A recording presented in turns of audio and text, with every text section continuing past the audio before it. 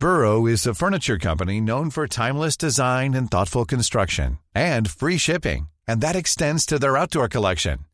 Their outdoor furniture is built to withstand the elements, featuring rust-proof stainless steel hardware, weather-ready teak, and quick-dry foam cushions. For Memorial Day, get 15% off your Burrow purchase at burrow.com/ACAST and up to 25% off outdoor. That's up to 25% off outdoor furniture at burrow.com/ACAST. Ryan Reynolds here from Mint Mobile. With the price of just about everything going up during inflation, we thought we'd bring our prices down. So to help us, we brought in a reverse auctioneer, which is apparently a thing. Mint Mobile Unlimited Premium Wireless. How to get 30, 30, bit to get 30, bit to get 20, 20, 20, bit to get 20, 20, bit to get 15, 15, 15, 15, just $15 a month? Sold! Give it a try at mintmobile.com/switch. $45 up front for 3 months plus taxes and fees. Promo rate for new customers for limited time. Unlimited more than 40 gigabytes per month. Slows full terms at mintmobile.com. Hi, this is Billie Jean King. This is Marion Bartoli. I'm Mats Wilander. This is Mary Carillo. I'm Stan Wawrinka. I'm Leighton Hewitt. This is Yannick Noah, and you're listening to the Tennis Podcast.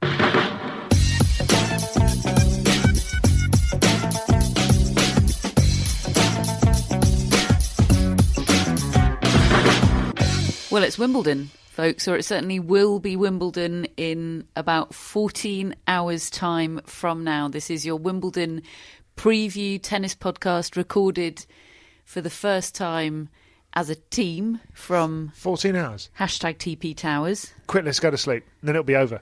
Then we can start. You're not supposed to wish your life away, David. Just I remember my old headmistress doing an assembly about that. Oh. Doesn't matter how excited you are about something, you should never wish your life away. Okay, I'll try not to. It's your favourite part, I thought, David. Yeah, this is the good bit. Yeah, I know, it's all to look forward to. All right.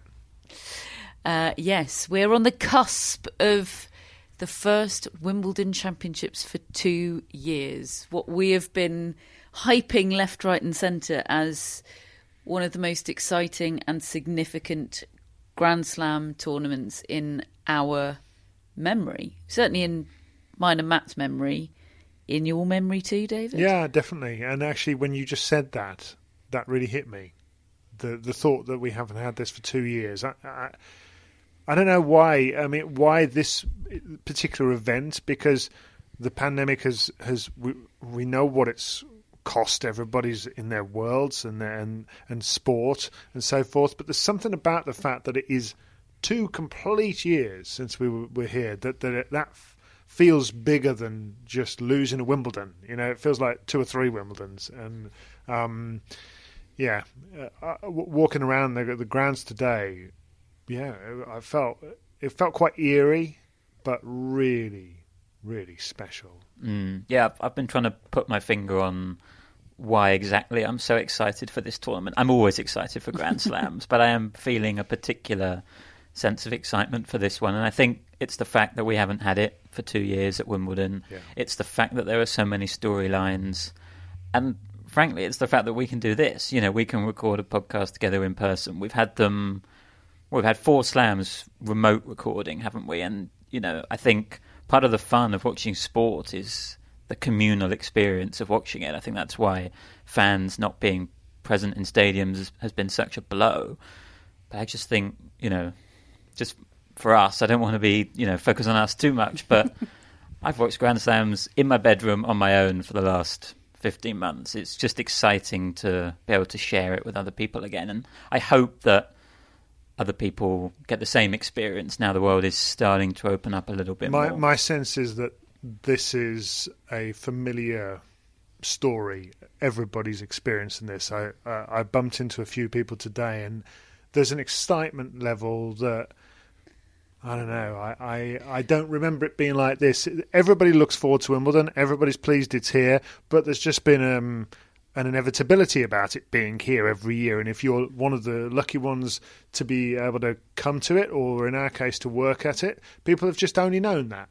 And suddenly they haven't been able to know that. By bumped into people, do you mean accosted by fans? Well, I mean, I did meet Pam Shriver walking along Somerset Road today, or you know, I was just stood there minding my own business, and I was the lucky one she picked out of the the vast Wonder what galleries. gave you away, David?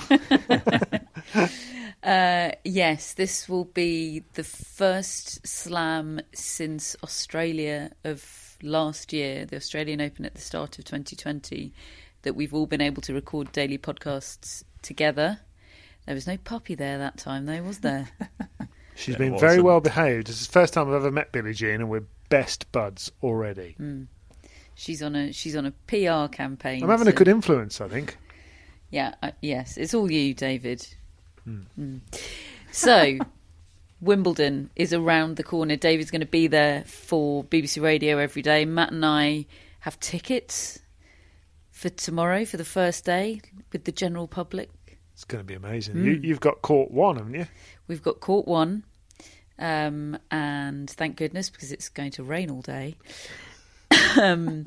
Yeah, but the most of the time we'll be watching from here, and then welcoming David over in the evening to regale us with tales of being on site, of which I'm sure there are many. So one way or another, we've got you covered. We've also got a feature of which the working title is Dialer Dan. That's the first I've heard of this. Yeah, we came up with that while you were in the loo, Matt. Oh, okay. Yeah. Other ideas. I'll go to the loo more often. Other Seems to lead to the best that were ideas. tabled were Dear Dan's Diary. What was your one? So, Evo's voice notes. Right, rubbish. Didn't really roll off the tongue. So, if everyone's in agreement, Dialer Dan Yeah. is a thing. David, what's Dialer Dan? Whenever we've got a question that we want to ask Dan Evans, we just ask him, and he appears. We just ask him, David texts him. Just sort of like magic. Matt and I just eagerly await the response. Just anything. So we'll bring you the first instalment of Dialer Dan shortly. Yeah. With Dan Evans answering David's question about how he really feels about his draw. Yeah, about whether he looks ahead in the draw or not. And how he feels about having Feliciano Lopez in the opening round. Yeah. How was the draw, Matt? You're a very discerning critic of draw ceremonies. Marks out of 10 for Wimbledon on Friday. It was good. It was a good draw. They did it properly. Name pronunciations perhaps could have been a little better. Christian Ruud is delighted to have a wild card. He didn't find out until Friday, but he's on the plane. Yeah. He's ready to go. I sympathise somewhat with Jerry Armstrong, who I've attended tennis tournaments with Christian Ruud in the draw. It's just that it's his son Casper. But, we all get that one wrong. But I loved the format of the draw. Picking names out of the hat. That's the way it should be. Yes. Don't over-engineer draws. No. That is... If you take one thing from this podcast, other than Dialer Dan, let it be that. Yeah. No, they do a good job of the draw here. Because they just... Yeah, they keep it classic. It's like the old FA Cup draw back in the day. Probably too early for you two to even remember. That was done just on the radio, and you just heard the balls as they're going around, and then they're picked out, and there was the chairman of the FA was announcing them. And yeah, that's what was going on here. And I must say, the outcome of the draw, I think there were some excellent first-round matches. Often my attention in the first week of a slam is actually away from the show courts, but I actually think the order of plays on centre court and number one court will be really strong over the next few days. I mean, they certainly are on Monday, because quite a lot of big names have got really interesting draws. Who is going to get the graveyard shift on Tuesday when England are playing Germany? Well, other than David Law in the commentary booth. That's a 5 p.m. match, actually, England-Germany, isn't it? So that's so there will third. be a clash. Yeah, it's third match of the day on any court. It reminds me of is... a couple of massive World Cup moments that I've been at Wimbledon for. I remember England playing in the 2006 World Cup when I was on court 1 in the lowdown. Another one where we lost to Germany. Yeah. We were or doing the one where let's be positive. Box. One where we lost to Germany. And there was these massive matches on, and people were just expecting people to just leave the moment the match came on, and they didn't. I was pleased, and I shouldn't be surprised, really. They paid for a ticket, they want to see the matches, but you could see lots of people with earphones in just going, "Oh no!" When these penalties were getting missed, and then of course I was on court one whilst in the 2018 World Cup, England against Croatia, and I was watching. And there was a great match happening on centre court. Martin so everyone Del Potro on centre was against bummed to be missing the football, but at least they were watching one of the greatest matches. Yeah, whilst I'd got Milos Raonic against fellow Isner? big server, someone like that, and it was Isner, wasn't it? Wasn't one of my career highlights. But anyway, at least I got to go to Wimbledon. Yeah, so that'll be Tuesday, Yeah. when we know we'll have... Look, centre's going to be Roger Federer, isn't it? Yes. Has he got a good draw? Adrian Manarino, first round, isn't it? I think that's not I think ideal. that's tough. I think it's all right. I think peak Roger Federer, that's fine. I think he'll like the trajectory of that ball. Please, censor it if you like, but please could you repeat your description of Adrian Manarino that you gave us on the WhatsApp chat? I can't remember it. It wasn't complimentary. Was it not? Oh, yes. I think I said. I think what I was trying to get at was if you got on top of him early on, you're not going to get a lot of fight. Is what I was trying to get at. But I also he's not somebody that will be crippled by respect. I don't think he gives two hoots who's down the other end of the court. But what the occasion is. Has he ever caused a big upset? That's a funny one because really. I sort of think of him as somebody that would, and yet No. you're right. No, he doesn't. No, I think of him nearly as against Zverev at the US Open, but didn't. he likes quieter occasions. I think his ball will suit Federer down to the ground. I haven't looked at the head-to-head. Wish I had. I do remember them playing in Basel, and Manarino pushed him. I think he had Oh, great. I think he had a break point deep in the third set to go up a break. I think Federer saved it with sort of classic half volley off his toes. This is not a normal level of memory, remembering the specific rally played on break point in a sort of second round match in Basel 5 years ago. I'm just so used to this that this is normal to me now from that. Manarino, Federer, head to head. I think there is a chance that, now I think about it, that Manarino could sort of handcuff him on the baseline with those flat drives. It's 6-0 to Federer. Yeah, I thought so. There one in Basel? They played it. There was one in Basel, 2013. Also 2017. That's the one. That was tight, right? Oh, he won a set. Yeah. Well, but they last played at Wimbledon in 2018, and Federer won Love 5 and 4. See, I think that'll suit. Yeah, okay. but how relevant is the head-to-head if Federer's not? Yes, different the Federer Federers. We've known. Different Federers is what you're saying. Yeah, personally, I think he'll still have enough to beat Manarino. I'm not worried about him going out, but I do think it's a little bit tricky. But maybe he'd like that. He needs matches. When I'm reading through an order of play on Amazon, and I have to find something to say about everyone to sort of bring it to life, always end up with tricky lefty for Adrian Manarino. Never fails. Did we get any intel or inkling from Roger Federer's press conference yesterday as to where he feels he's at, how fit he might be? Well, I always think, fitness-wise, he's a difficult guy to read, but I felt that he was satisfactorily upbeat and really, pumped. Yeah, but he actually used the word pumped to me, which is quite funny.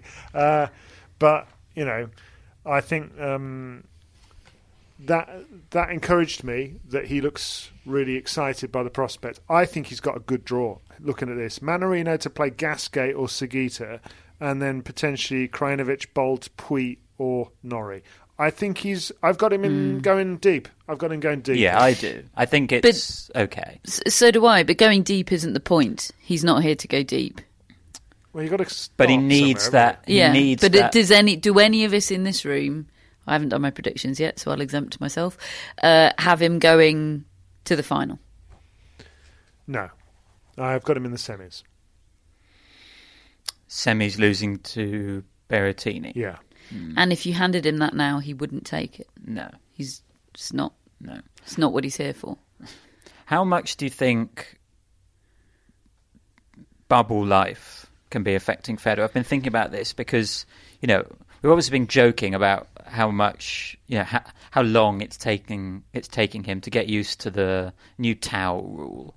And I just think Federer is so ingrained with how things are done for him, by him now.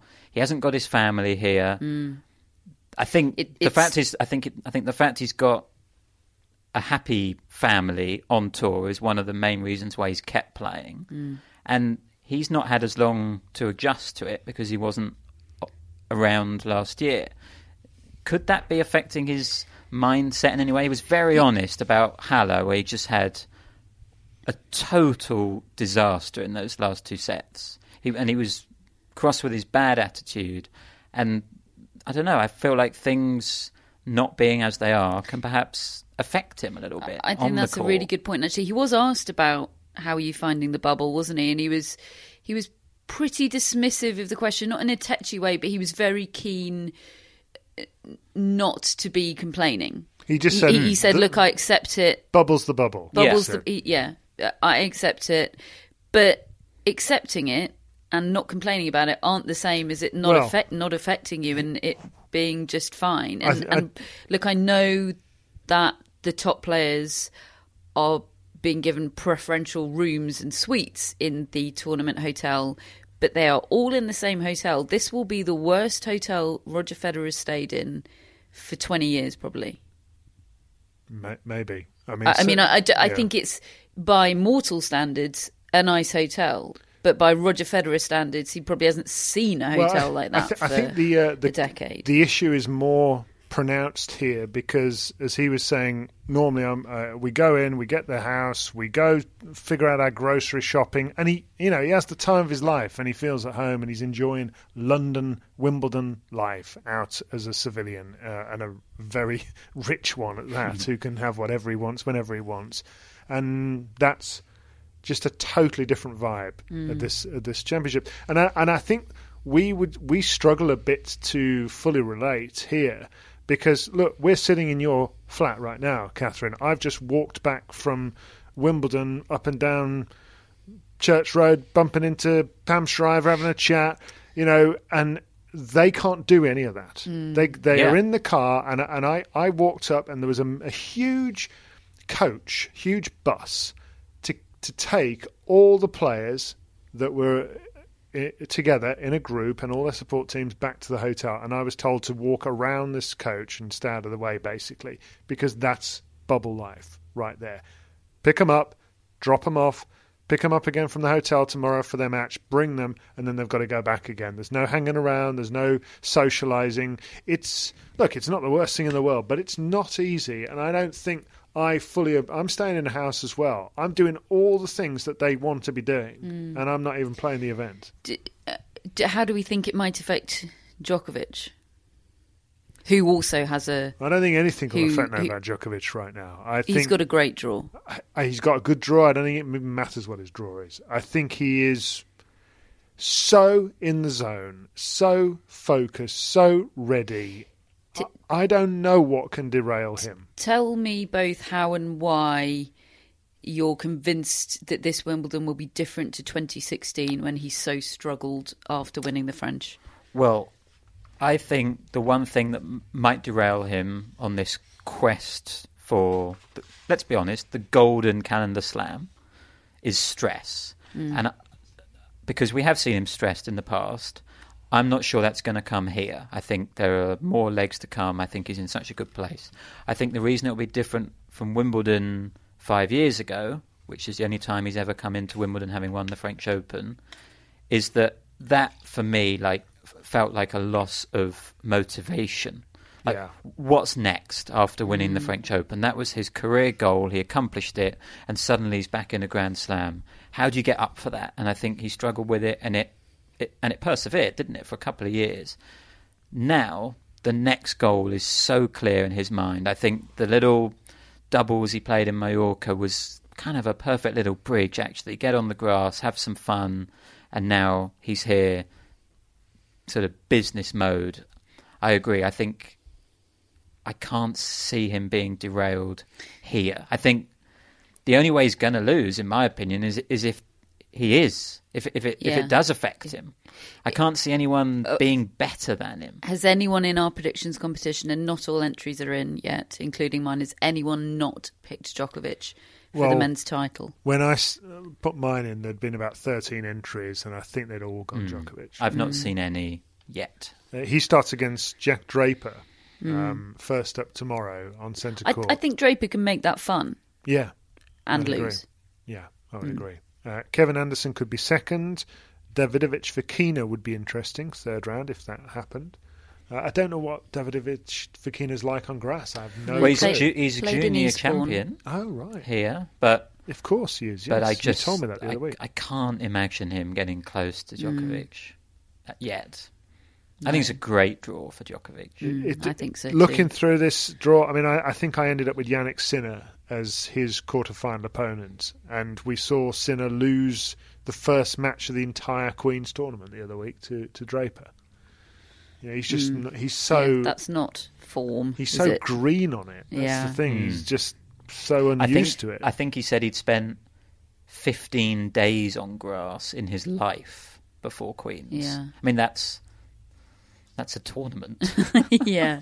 What is Daniil Medvedev's draw like, David? He has just won the title in Mallorca. He always used to say that grass was his favourite surface. He has a tough first round. Oh, Jan-Lennard Struff in the first round, and that was the last thing to come out the draw, wasn't it? Yes, that, it was. That tie, and Yeah. a sort of, went around. And I think, didn't Struff I think he just beat Medvedev in Halle. Oh, that is not a good draw then, But is then it? Medvedev won the title the week after. Yeah. Yeah, I think over 5 sets, Medvedev will probably... So assuming he gets be through okay. that, what Could what end do we up with think? Alcaraz second round, Cilic third round, Dimitrov, Hurkacz in the fourth round, and then quarterfinal opponent most likely going to be Federer. Okay. I would love to see that. That would be I fun. feel like we haven't seen Federer Medvedev since No. Medvedev's become a real force at the top. I think Medvedev can cause Federer problems for similar reasons to why Djokovic does. I think I'm going to end up predicting that to happen. Yeah, I think so too. I've got Berrettini, though, bludgeoning his way through all the way into the final. What's his draw like? He has got Pella first round. Then he's got Good draw. Van der Schlupp or... Botic van der Zandschlup. Yeah, that's the one. Van der Zandschlup. One is to that what watch, it says is? Patrick Van der Moritoglu. Zandschlup. Right, yeah. Barrère, Mute, Bedene, these are all in the Okay. section. This is a good draw. John Isner could be his third round opponent for Berrettini, which, might be tricky for him. Casper Ruud, Aslan Karatsev fourth round, most likely. And then in his quarter, it's supposed to be Zverev. Is there I've any... got Auger Aliassime, though, actually, against him in the quarters. Is there anyone else in the men's draw that is worth highlighting? Either a seed that has a bad draw and is liable to lose, or a floater that catches your eye. I mean, Tsitsipas. We haven't talked about Tsitsipas. Well, we were real unknown quantity. We were talking Francis Tiafoe. Yeah, we were wondering whether opening. that should be one of our predictions in our newsletter for tonight's stroke tomorrow morning, where we pick an upset in the first 4 rounds of the tournament. Is that an upset? Is that realistic as a possibility? I think we all considered it, and certainly I ended up thinking, well, no, I think Tsitsipas will win. Yeah, same. I think if he is going to be vulnerable, Tsitsipas, it likely is going to be in the first couple of rounds. He's not had any matches on grass for 2 years, and as you said, Tiafoe is a tough opponent. I thought he played quite well at Queen's, but I just have faith in Tsitsipas. He's having such a good year. He doesn't have that many bad results anymore, so have to back him. I just think the hard thing about the men's draw, the women's draw, the whole tournament, missing a year of a specialist surface like grass makes it so hard to know how well these players who have really blossomed since the last Wimbledon are going to do on grass. You know, Karatsev, particularly Ruud, the case in Tsitsipas, the women's draw, I think, and then where the we women's have draw even more. Grand Slam champions who I genuinely don't know how they play on grass. Really, okay, I've watched a couple of matches in Eastbourne, but Andreescu and Swiatek, particularly, because we rave about them so much, and yet I was looking, when we were doing the picks today, I'm looking at Andreescu's section and I'm thinking, when did I last not have Andreescu in a quarterfinal of a Grand Slam if she's in the draw? I can't think of one, and yet in the end I went with somebody I think is just probably more suited to the surface. But her and Swiatek, I feel in years to come will probably be able to win this thing. But at the moment, I can't imagine they're going to... Because it's... I feel like I've appreciated the intricacies of the surface a bit more in the last few weeks because it's been such a long time since we've seen it. You see how uncomfortable certain players are moving on it and what they do with a ball. And I think with Andreescu, since Miami, she's not actually been able to show up at a tournament without any form and go deep in it. I mean, that was one of her trademarks, but more recently she lost first round at Roland Garros. She took a loss on the grass, didn't she? It feels harder to justify picking Andreescu without any form than it did even a few months ago. I think it's about confidence in her body as much as it is, or more so than it is form. I think she's nervous about her body, and it will take a lot of matches. I think it will take a bit of a grind for her to let go of that stress. And why wouldn't she be nervous about her body? It's repeatedly letting her and us down. That section she's in is just rammed with people of note. Azarenka is a potential fourth round opponent. Annette Kontaveit could be Azarenka Kontaveit in the third round. There is Kasatkina. There's Ostapenko who's just won a title. Wow. She's happening. And when she happens, she wins Grand Slams. But would you back her? No. To back it up? That's the thing. I ended up going with the player that she beat in... Was it Eastbourne? Yeah, you've gone for Kontaveit. No, I've gone for Kasatkina.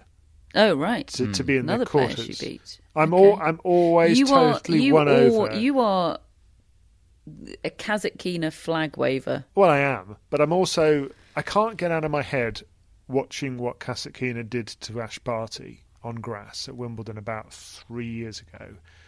Seeing somebody beat Barty at her own game was something I don't think I'd seen before.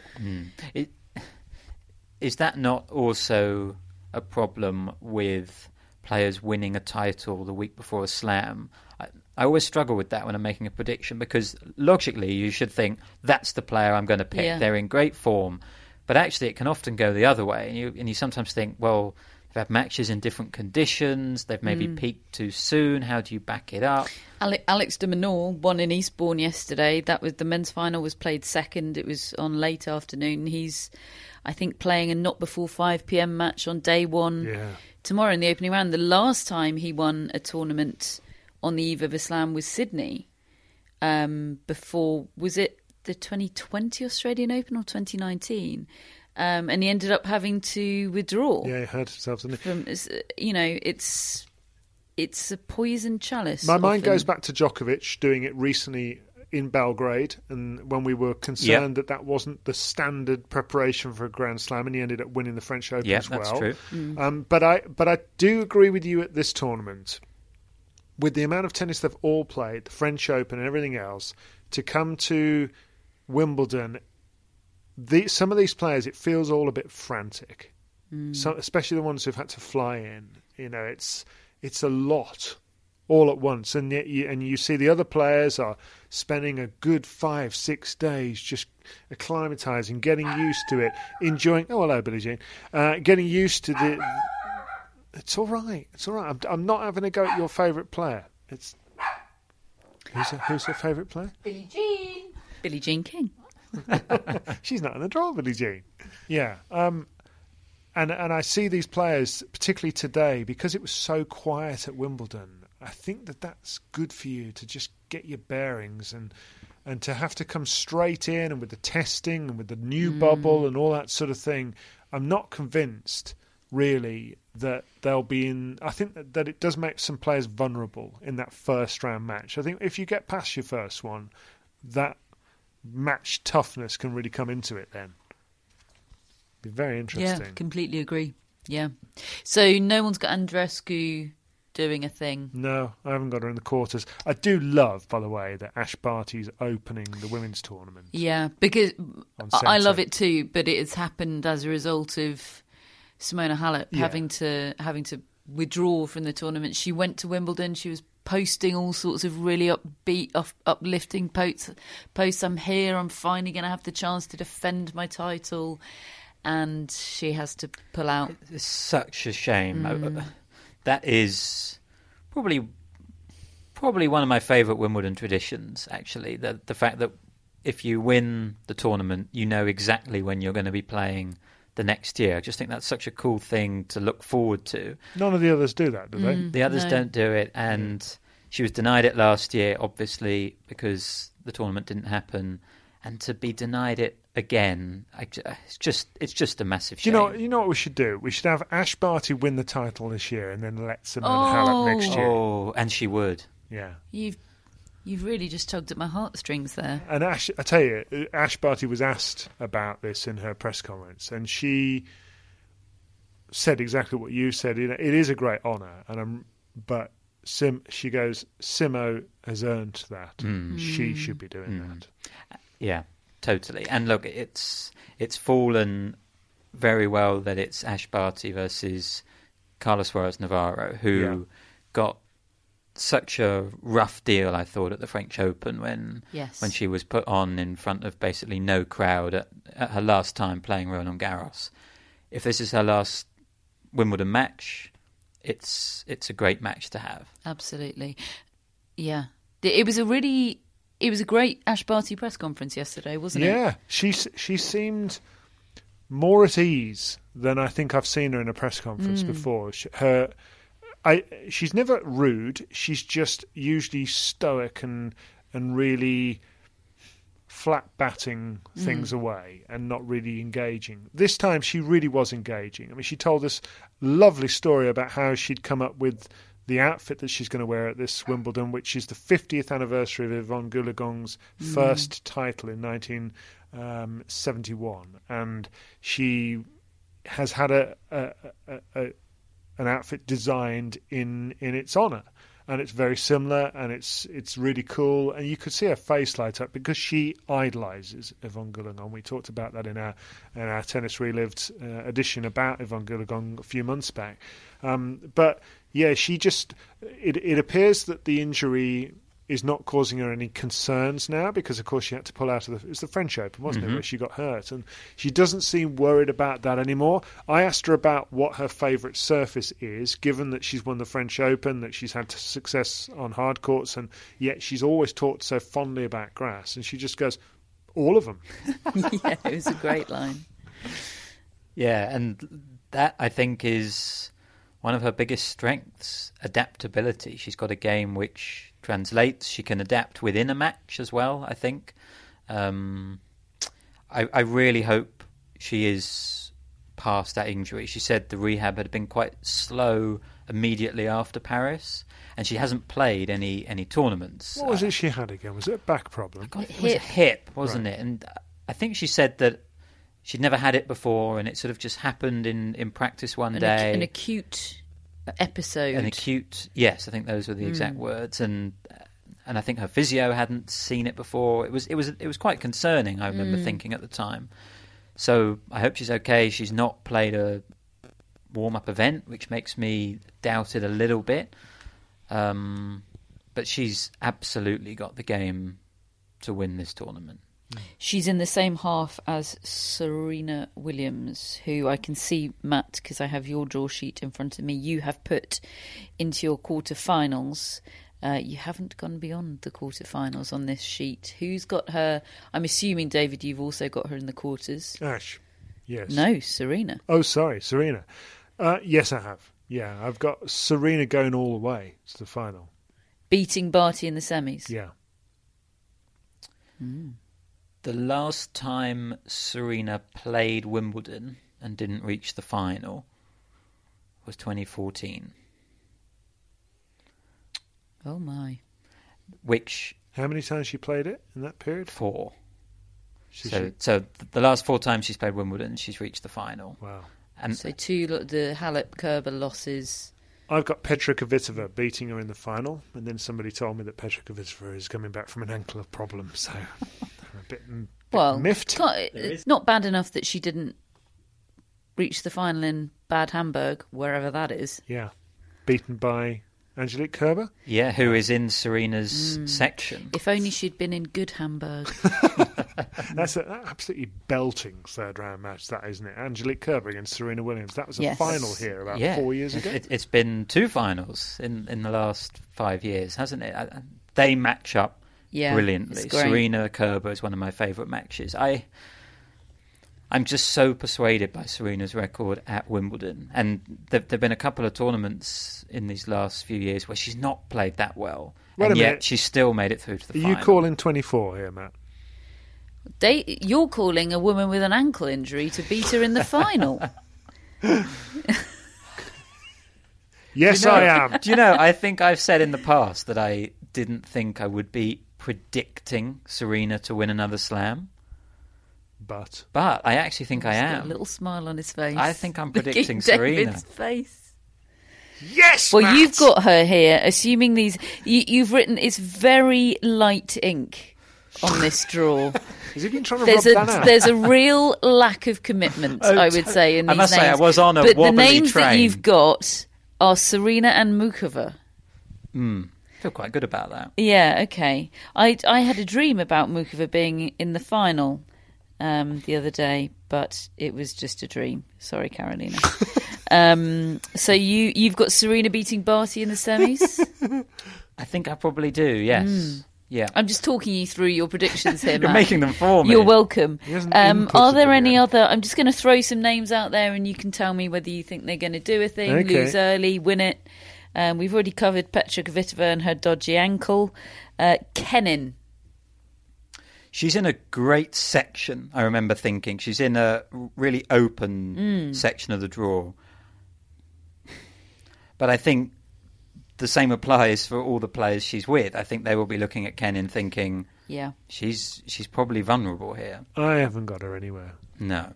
But I'll let you but know, I always Matt, do that you this. do have that quarter. You haven't even put light ink in that quarter. No, because it's so open. It's available, Sophia, I think, for you to persuade Matt. I think Madison Keys might be in there. I've got Madison Keys in She there. really ought to be. Yeah. With this draw, with her skills, she should be. But I will never get it out of my mind watching her lose to Evgenia Rodina in the 4th round a few years ago when she was at her peak. She's got to the quarters of every slam, hasn't she? Yeah. Yeah. Not every time. No, Yeah. but, she's she's in her own way being consistent. Oh, yeah, she's been consistent in slams, but not recently. I still feel underwhelmed by her achievements relative to her talent and gifts. It's a real sign of the times for her that you're not looking at her name in that section and going Keys quarters. Well, she's in my quarters. Should be. I've got her in there. Right. But I would say that was that's probably the last section that I completed. It's really open. You've got Kudermetova, Mertens, who doesn't love the grass, I don't think. Kudermetova's in my bad books after the French Open. Sophia Kenin, Danielle Collins. It's extremely open. You've got Muguruza in the quarter below that, who is a total unknown quantity fitness-wise. If she's fit, I've got her then I've got about 12 players at the moment in the quarter. and then bottom section, what do we think of Arina Sabalenka? I think her against Monica Niculescu is a match that I'm going to find a way to watch. Because I mean, imagine it. Forehand slices against... She's qualified, Niculescu. So she's played herself into some form. If Sabalenka has any kind of French Open hangover, Niculescu could just drive her to distraction. That would be hilarious. And dismantle her. Yeah. I think Sabalenka will win that. Yeah. I mean, most people listening to this podcast will be doing so after that match has happened, so let's not commit ourselves too hard to a prediction there. But she's in a decent part of the draw, Sabalenka. The thing is, I think Sabalenka can lose to anyone. I mean, I know Pavlyuchenkova went on to have a great run at the French Open, and she is a dangerous player for top 10 seeds. But Pavlyuchenkova is a completely different game style to Niculescu, and yet you sort of think both could be dangerous. Sort of anything can happen with Sabalenka. She's the ultimate nightmare for predictions. There's Sakkari in there. There's Rybakina in there.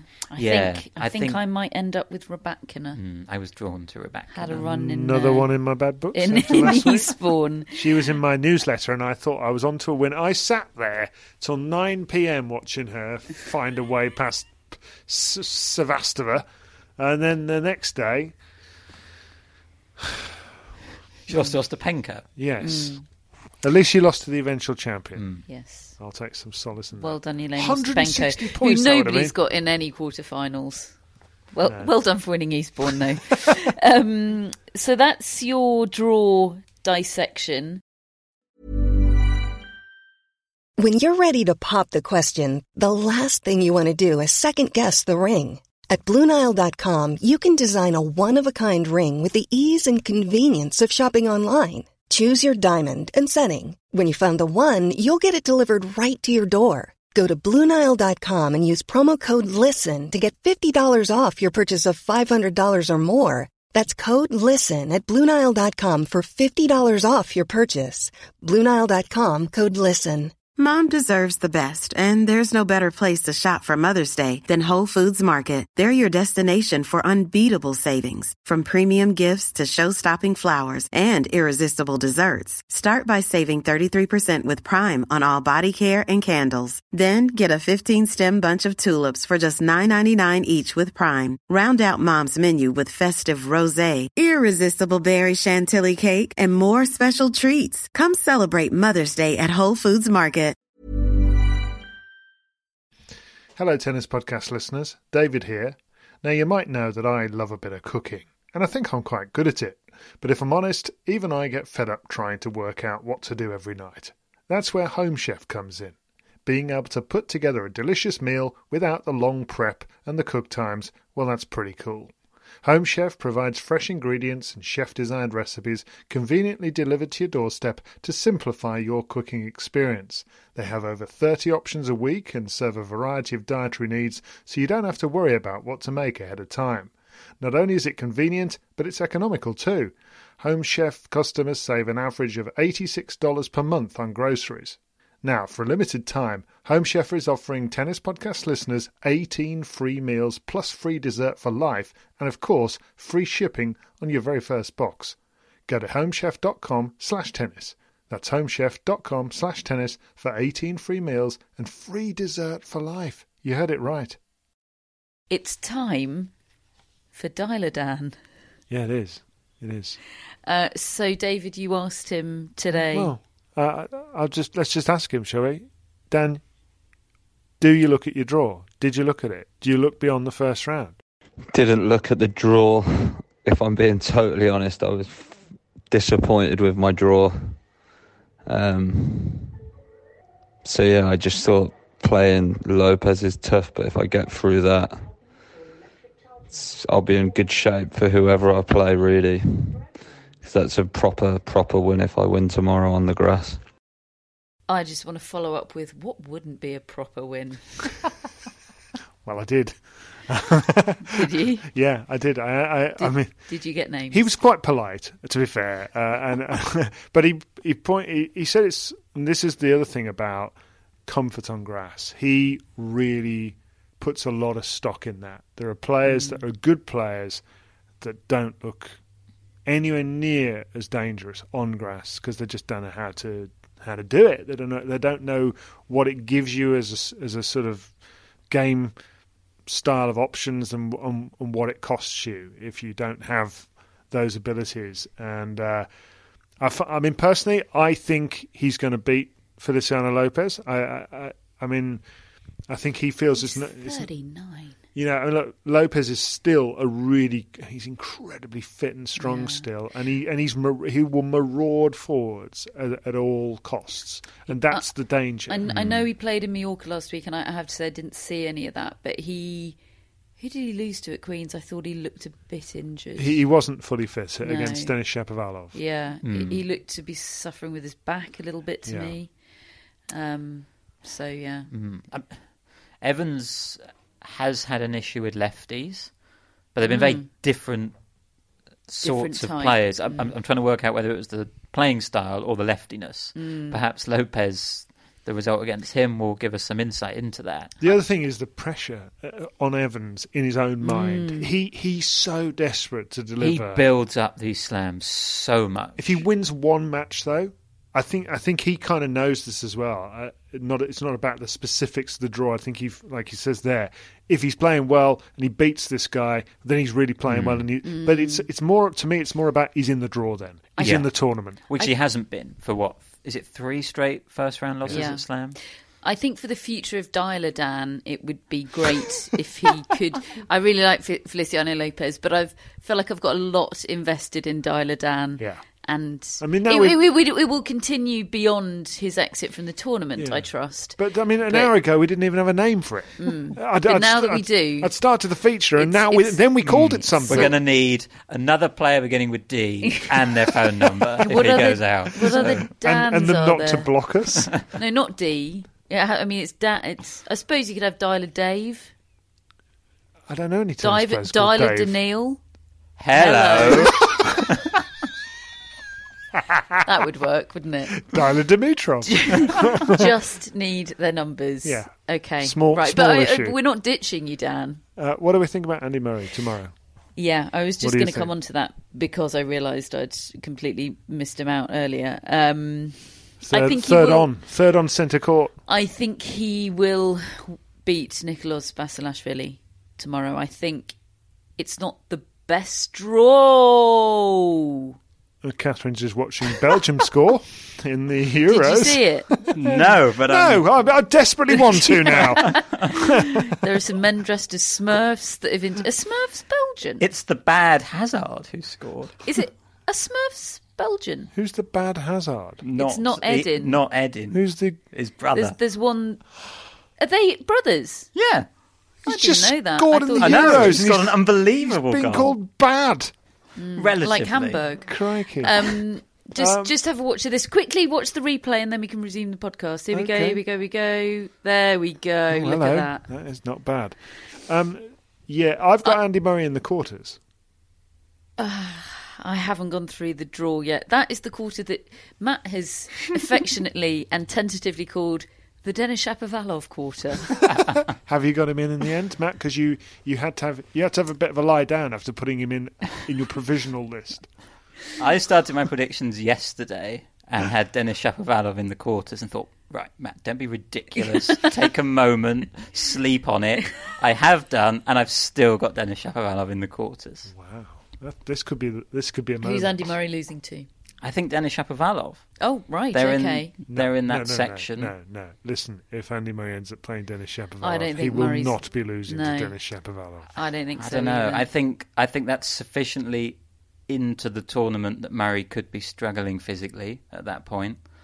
And Shapovalov, that's exactly the sort of match he would be up for, I think. I don't think he would be a bit crippled by respect and admiration. He has had a fair dose of that in the past. Maybe, but with Murray? I mean, he's not specifically mentioned having posters of Andy Murray on his wall, no, but... I mean, most tennis players with a sort of respect for the game hold Andy Murray in some kind of reverence. For sure, yeah. And so they should. Yeah. Sort of perhaps not as rivals. The way but... Yannick Sinner was talking about Andy Murray absolutely. was... Look, I think, for me, what I'm struck by with Andy Murray is how relieved he is to just be playing Wimbledon. It's not only last year he missed 2019 Wimbledon and 2018 Wimbledon.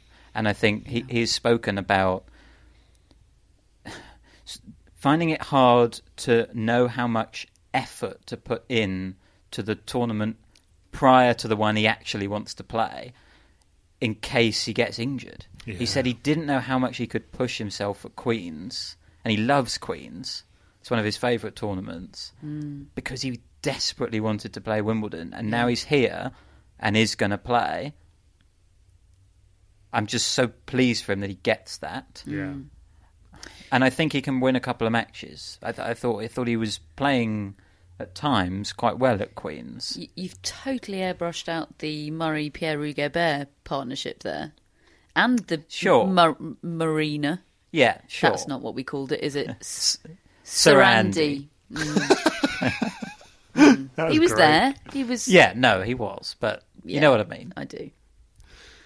So you got him in the quarters. I've got him winning tomorrow and then TBC. And Matt, you've got him...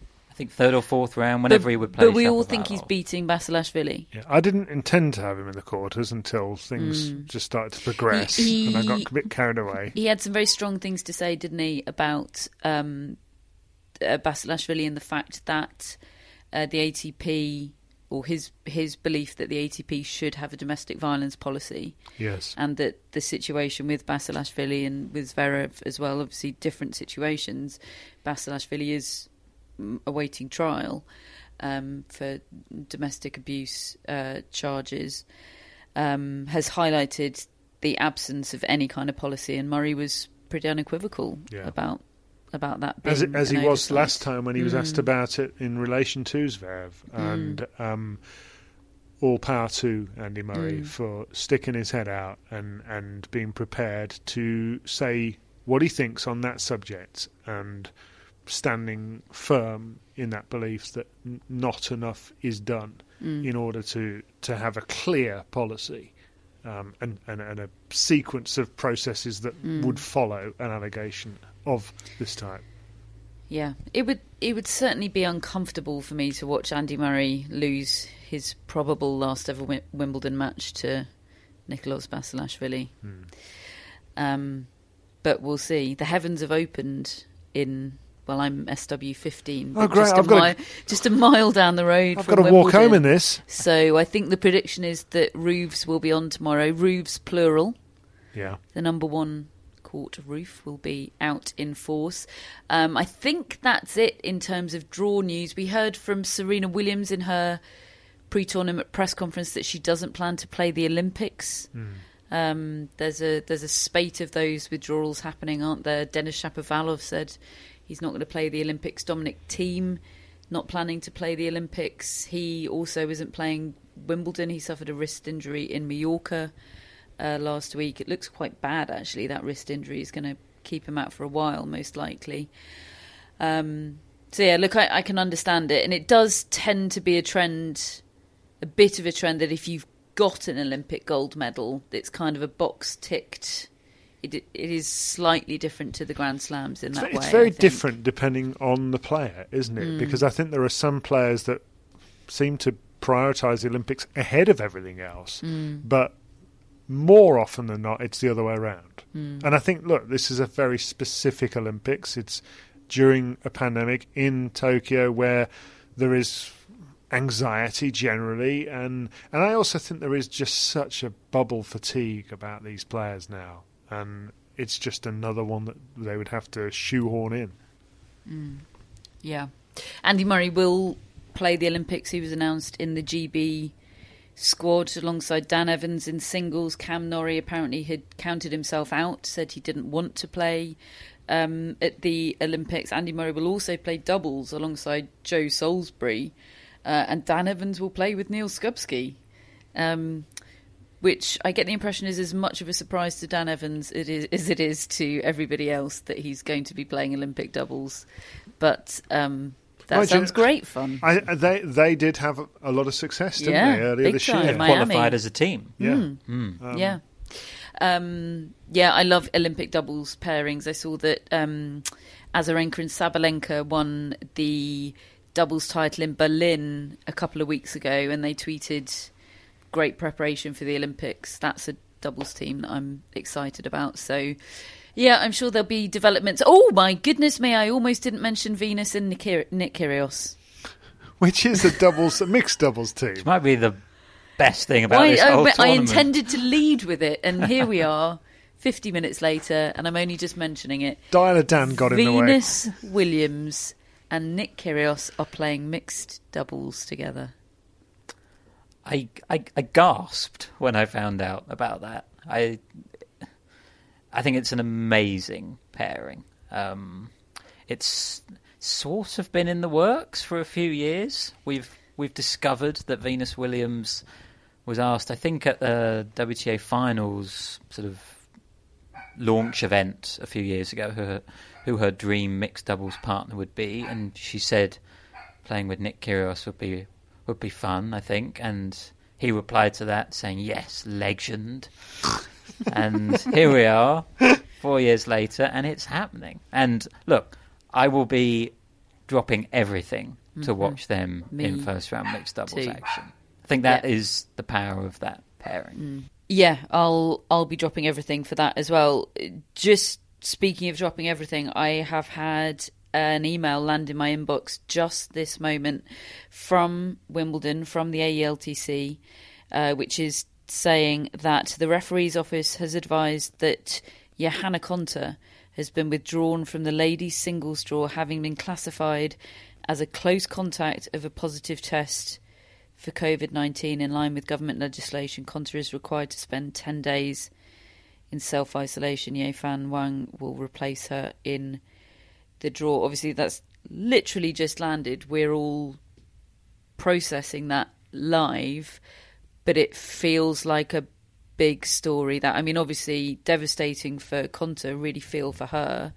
But on the brink of a championships that is going to welcome full crowds over the weekend, is sort of being seen as a big step forward towards normality from a COVID perspective. That feels like a big story and a blow and a crash down to earth. Well, it does. I mean, it brings into focus the rest of the tournament inevitably, because they've been building this, what they hope is foolproof bubble. I mean, there's no such thing really, is there, generally, but they've done the best job they possibly can. No expense spared, no planning spared.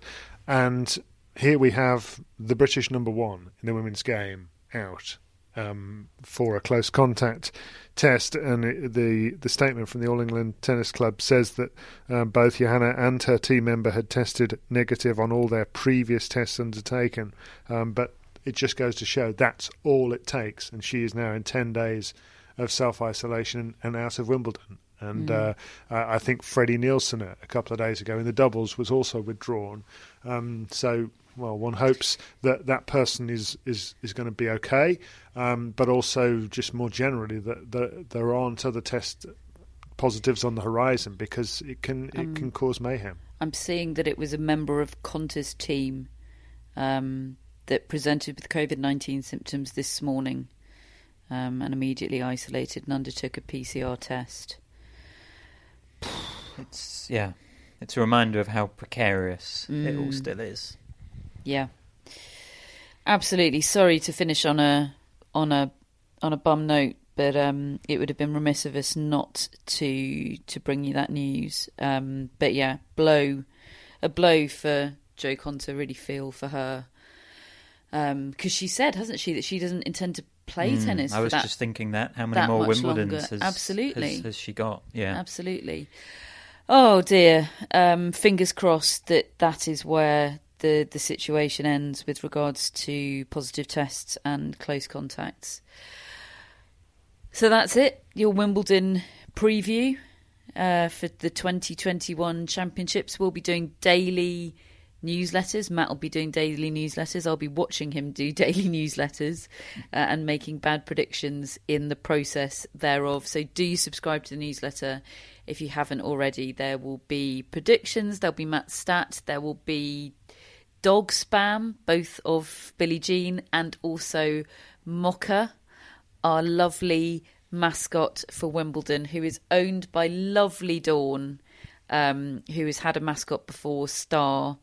Star's no longer with us, but we love Dawn and we love Dawn's dogs. And Mocha is a Chihuahua cross, and I am currently looking at a picture of him on a tennis podcast towel, wearing with a Wimbledon towel. No, it's a tennis podcast T-shirt and a Wimbledon towel draped behind. So Mocha is just all of the branded. We love Mocha. So thank you very much to Mocha. Thank you to Dawn for bringing Mocha into our lives. Thank you to Zeus, Scousel, Mousel and Rogue. This is the lovely clean slate moment on the eve of a Grand Slam when none of us have let down our mascots. It'll come. And long may that continue. Chris Albert Lee is our executive producer. And for the first time this Wimbledon, Matt, we have shout-outs. We do. For Chris Kamara. All right, Chris. Like Chris Kamara? Quite a lot like Chris Kamara, but is it not Chris Kamara? Oh, this one's better, but I mean, imagine. Hello, Chris. Thanks for your support. We have Puello Deir. Oh, where's Puello from? Matt said it confidently in a very Hispanic accent. I have done. Puello, get in touch. Let us know where you're from. You sound amazing. Well, I think we need to add that for next year, aren't we? Yes, we've suddenly realised. What's your name and where do you come from? Correct. Currently, it's an admin nightmare to do that. We're going to slicken up the system next year. Yeah. Puello, thanks a lot. And last one today is friend of the pod, Rosemary. Oh. All right, Rosemary. Rosemary, not the dog? Rosie, not the dog. Hello. Yes. In Guernsey. Yes, hello. Who came to our first ever live show. Yeah. And who is just the nicest. Yes, absolutely. Thank you very much, Rosemary, for your support. We hope you enjoy our daily Wimbledon podcasts. I certainly intend to enjoy doing them and being in your company for this fortnight. And let's do this. We'll speak to you tomorrow.